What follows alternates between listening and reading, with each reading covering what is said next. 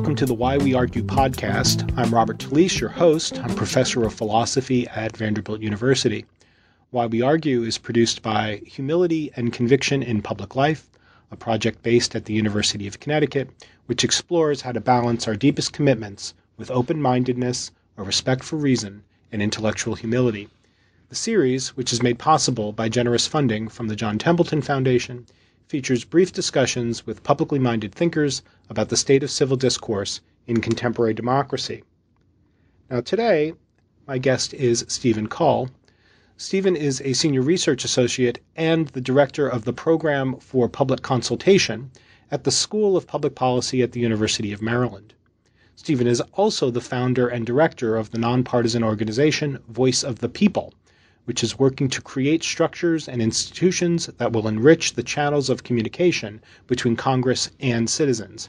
Stephen is a political psychologist who studies a range of phenomena, from public political ignorance and popular attitudes about climate change to congressional decision-making processes and international attitudes towards religion.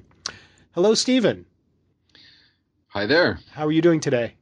I'm doing very well. Thanks for having me. Well, thank you for joining me on Why We Argue. Now, I wanted to talk to you today about some of your recent work on polarization and other topics. So maybe the place to start is with the following observation. Now, we commonly hear politicians and pundits lament the polarization that prevails in U.S. politics. It's common to hear people say that the public is polarized, that the politicians are polarized, that Congress is polarized. But there are different ways of understanding what polarization is. And so, perhaps unsurprisingly, there's a dispute about whether the American electorate is indeed polarized. Now, you have a view on this. Maybe we could start there. Do you think that citizens are polarized on political topics? When you ask the question, what should be done, what government should do, there's remarkably little polarization in the American public. There's a tremendous amount of common ground. However, the political discourse has become very dominated, not so much by the issues of what should be done, but by the affiliations, by partisan affiliations. And the parties have become considerably more polarized. And I attribute that to the increasing role of special interests, that special interests have, through campaign donations, exerted stronger controls over the parties and over elected officials.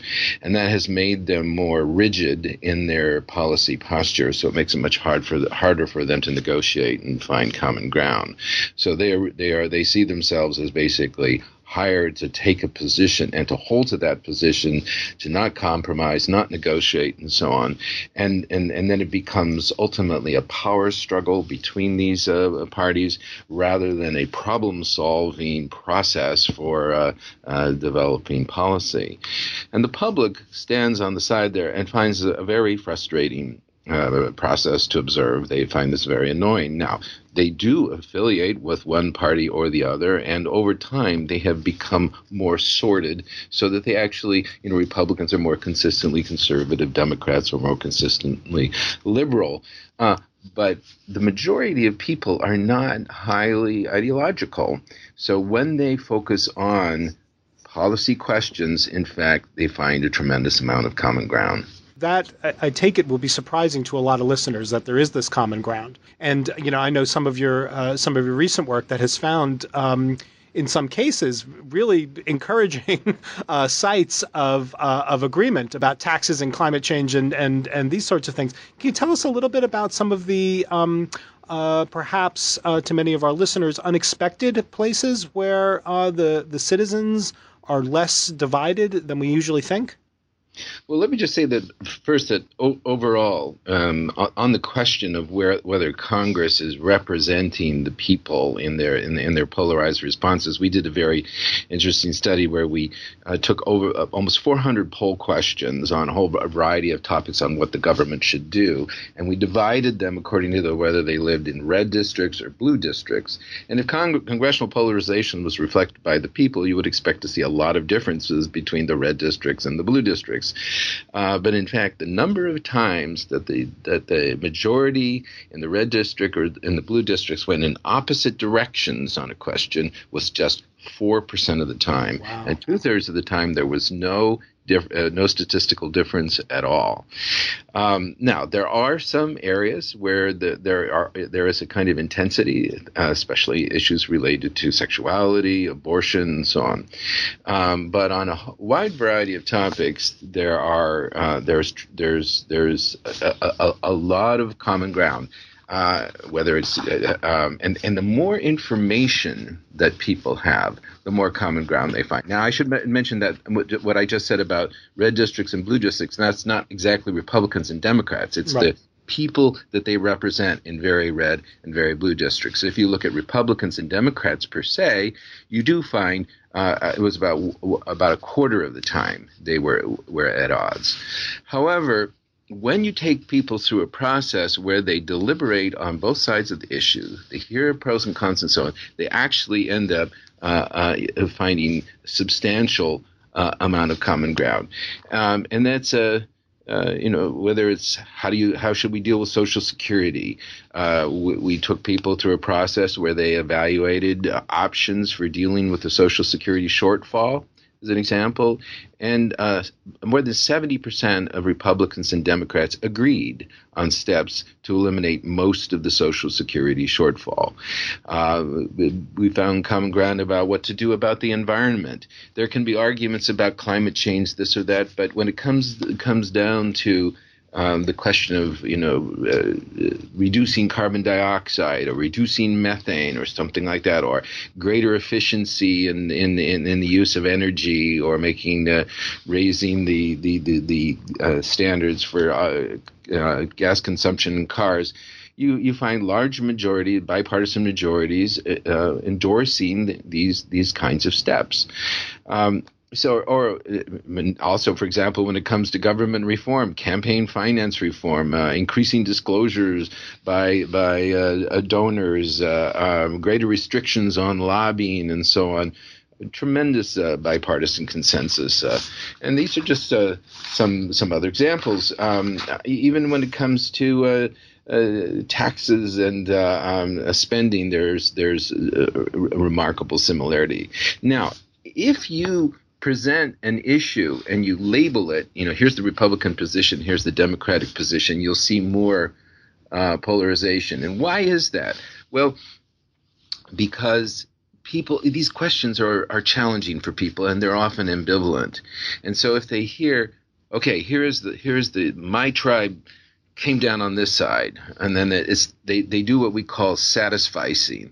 They go, okay, this is hard to figure out. I see the merit on both sides, but okay, there's the team, my team. They chose that. Okay, I'll go along with that. And evidence says that you can actually even flip the positions, and people will still be driven by the partisan affiliation. Wow. We find that when people go through a process, when they evaluate the arguments pro and con on issues, in most cases, majorities find both the pro and the con convincing. Most people are ambivalent. Most people go, yeah, I see that point. Oh, yeah, I see the other side too. And they feel some tension.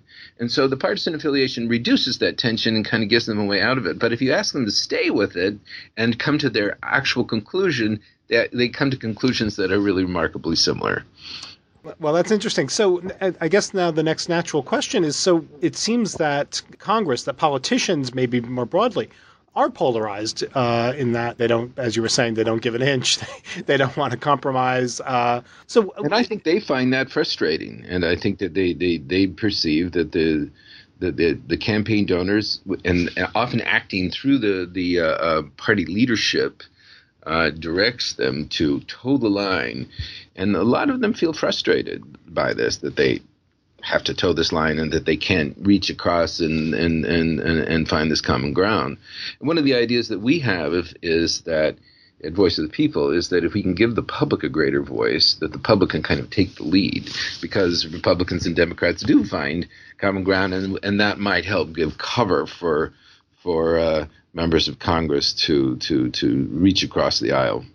So would you say then that the polarization in Congress is really the product of kind of party strategizing rather than any ideological divide? Well, I think the roots of it are more in the interests that make the campaign donations, and that those interests are in fact polarized, and then that creates a party structure, a party platform, and then that gets imbued with ideology. But ideology has been around for a long time. The amount of money flowing into politics has increased dramatically. The number of lobbyists has increased dramatically, though what I call the influence industries has grown tremendously, and it has basically come in and mobilized the ideology in support of specific policy positions that serve those interests, and then it just makes it hard to negotiate and to try to find. The aspiration isn't to find the right balance. The aspiration isn't to say, okay, let's set some priorities and mitigate the effects for secondary considerations and things like that. The kinds of things one normally does in negotiations. It just becomes, I will win over the other side, and if I can't do it now, I'll mobilize even more forces and resources, and next time, we'll vote them out, and then we'll ultimately prevail. And that, so we see these swings back and forth, and after with every new administration, and the next, 2 years later, the other party sweeps in, and it just becomes this inability to find equilibrium. It becomes a power struggle. Right. So it looks then that there's sort of two prongs to the problem, and they're certainly connected. One is the amount of money and influence that of the kind that money buys that's been fed into the political system, and the other, relatedly, is the muting of the voice of the people. So maybe we should talk a little bit about some of the work that you've been doing on citizen cabinets and what you call policymaking simulations. Can you tell us a little bit about the voice of the people work? Right. Well, the goal of the process that we take people through is to put people in the shoes of a policymaker. The public feels that the public should have significantly more influence over policymaking decisions. They really feel that there has been a violation of a kind of social contract between the people and policymakers. And over the last decades, there's just been this growing perception that they're not being heard. So our goal is to help them get heard. But policymakers say reasonably, well, how can we listen to the public? They're so misinformed on many issues. In fact, they are misinformed on many issues. They also will sometimes say, well, yeah, but policymakers will say, they haven't heard my killer argument. And if they heard this argument, I'm sure they would agree with me. So we take them through the process where we first give them a briefing on the issues, and then we present them options being considered in Congress, and then we have them evaluate arguments pro and con on the issues. Now, the briefing and the pro and con arguments are all vetted with key experts on both sides of the aisle to make sure that, in fact, this is a fair, accurate presentation of the issues, and the strongest arguments are being heard on both sides. And then ultimately they make their recommendations. Sometimes in making them, they have to deal with trade-offs. For example, we had them go through a process of dealing with the Social Security shortfall. And as they went along and they made their final decisions, they were told how much of the Social Security shortfall this step would take. We also had them consider the possibility of increasing benefits, and they saw the impact that would have on the shortfall. So as they went along and made their recommendations, a little bubble would follow them around and tell them how they're doing relative to the shortfall. And in fact, people, as I said earlier, did fairly well, and the large bipartisan majorities reduced the shortfall by 2/3, and majorities reduced them entirely. So the public really is capable of dealing with these issues. And standard polls are not always adequate. For example, you can ask in a standard poll, do you want to reduce the deficit? Yeah, sure, that sounds good. separate question. Do you want to raise taxes? Do I want to raise taxes? No, rather not. Do you want to reduce spending on education or defense or Social Security? Would rather not. Oh, you see, the public's just a big baby. They can't understand money in, money out. Right. But it's because in each case you're asking, what do you want? And this is rooted in political polling. Like, well, if a candidate took this position, would you feel better about the candidate, right? So the public is just sort of this emotional response, right? Rather than a deliberating, cognitively capable decision maker. So when we give them the tools, turns out they deal with it just fine, and they do reduce the deficit substantially when given those options. They do deal with the Social Security shortfall. They do deal with the Medicare shortfall, and so on. So we really have demonstrated that they can deal with these issues. They also have, if you ask people, for example, we did one recently on net neutrality. If you ask people how they feel about net neutrality, huge numbers say, I don't know. I don't know enough about it. Or you can ask them a question like, do you think the internet should be regulated? And people go, well, maybe not, but they don't really know what it means. So we explain it to them in just a few paragraphs, and they hear pro and con arguments, and they came out with a very clear 83% said, oh, no, they're opposed to repealing net neutrality, including 75% of Republicans. So they do, or we can take a problem like, what do you do about the Postal Service? And we take them through that process, and they come up with a whole clear set of recommendations. So you can really extend the capacity of the public into more detailed areas of policymaking that standard polling can't get into. Well, that's interesting and again, encouraging. So is the issue then the lack of informedness, or is it, well, I guess it's going to have to be both, right? That the way that policymakers, congressmen and senators get their understanding of what their constituents think is by polling devices that are bound to produce incoherent conceptions of what people think. Well, when we're dealing with particular members of Congress, they actually do a limited amount of polling, and they do it mostly around election time. And they're really not trying to determine what's the majority view among their constituents as much as they're trying to look for messages that will drive wedges between different groups or access a particular demographic that they think they can move the needle on. It's not about hearing the voice of the people overall. For that, they tend to rely more on letters and calls, and often with very non-representative samples of their constituents. So they do not really have a very good system. And we did a fair amount of research asking people in congressional offices to say what the majority views of their constituents were on issues, and then tested them, and it was remarkable how poor their understanding was of their constituent views. And it wasn't that they assumed always that their constituents agree with them. Sometimes they said, I know this is a really important thing to do, but I know my constituents will never support it. And in fact, that didn't actually turn out to be the case. So it's you can sometimes take national surveys, but then members will say, well, I'm sure my constituents are different, right? So the idea that we're developing is to have citizen cabinets in each district and state, so that they hear from a representative sample of their constituents.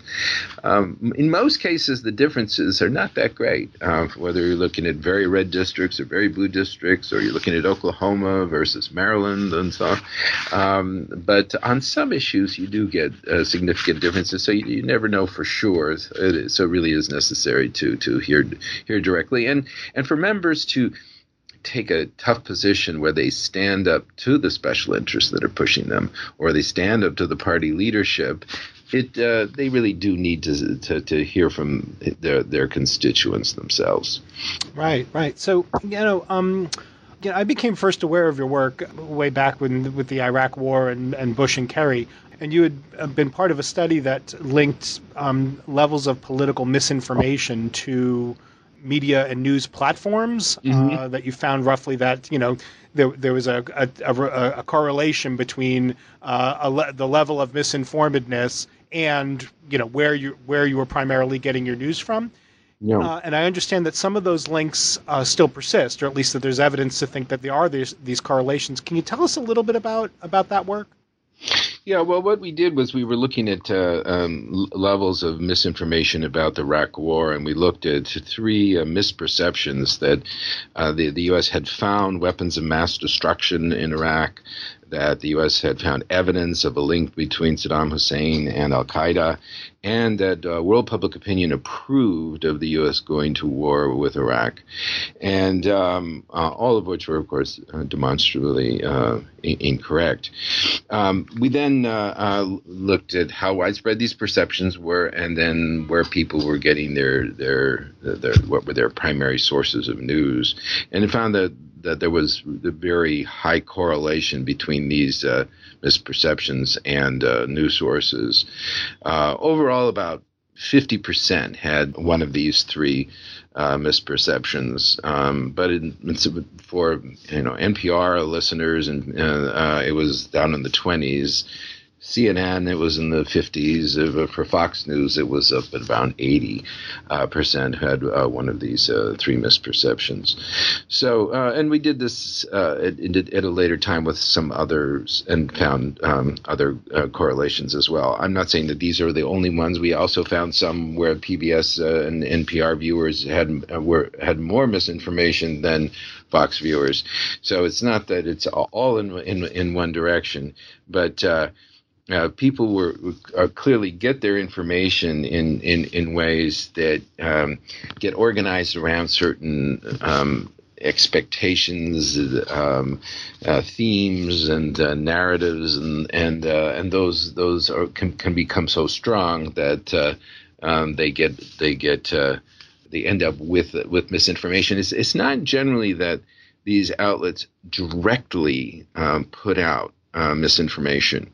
But if, for example, Fox would say, meanwhile, in the turning now to the war on terrorism in Iraq today, this happened, right? And that creates a direct expectation that communicates, we are in Iraq as a result of 9/11, Al-Qaeda, and so on. So then when you ask them, was Saddam Hussein connected to Al-Qaeda? They go, well, yeah, that's why we went in there. It's related to the war on terrorism. You don't actually have to make a false statement. Now, sometimes false statements are actually made, but I don't think that's the primary way that it happens.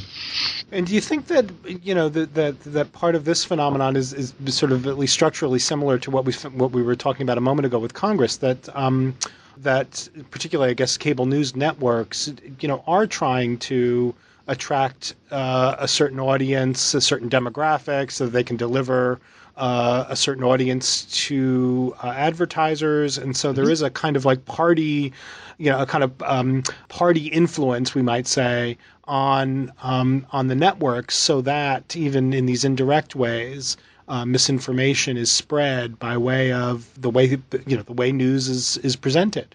Mm-hmm. Yeah, I think there's an attraction to narratives that are simple, that don't require the people to see both sides of the issue, the kind of thing that can make people pound their fist and shout, and with a certain simple certainty that they have been wronged, or the other side is mistaken, or that there is some strategy that is so unambiguously superior, and things like that. And that's comforting in certain ways.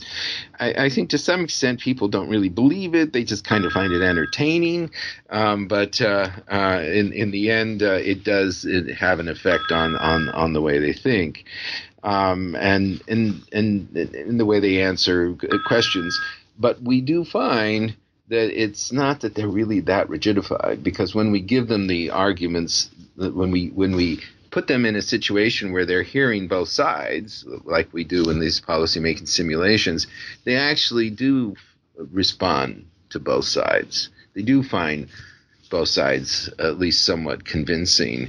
And then when they go again into the problem solving mode, they're not as polarized as the television stations that they might watch would suggest. Well, Stephen, you've been very generous with your time. Let me just ask one last question before we break it off.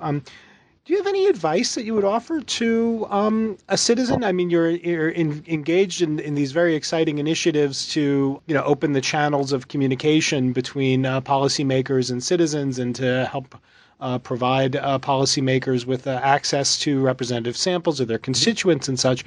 But for the citizen who might be listening, who's just wondering, well, I don't know, should I stop watching televised news? Should I start reading newspapers? What exactly, what would you say somebody should be doing now to help dispel what sounds like a sort of kind of a myth that we are a deeply divided citizenry over, across party lines of red and blue? Yeah. Well, I would, a few things. One is I would encourage people to change the channel, at least occasionally, and to flip around and hear the different perspectives. Stretch your brain a bit. It's like doing exercises. Right. And hear things from different perspectives. Talk to people who are not necessarily the same as you. Seek out that opportunity to hear other perspectives and expand your mind, and in that way learn empathy for other points of view.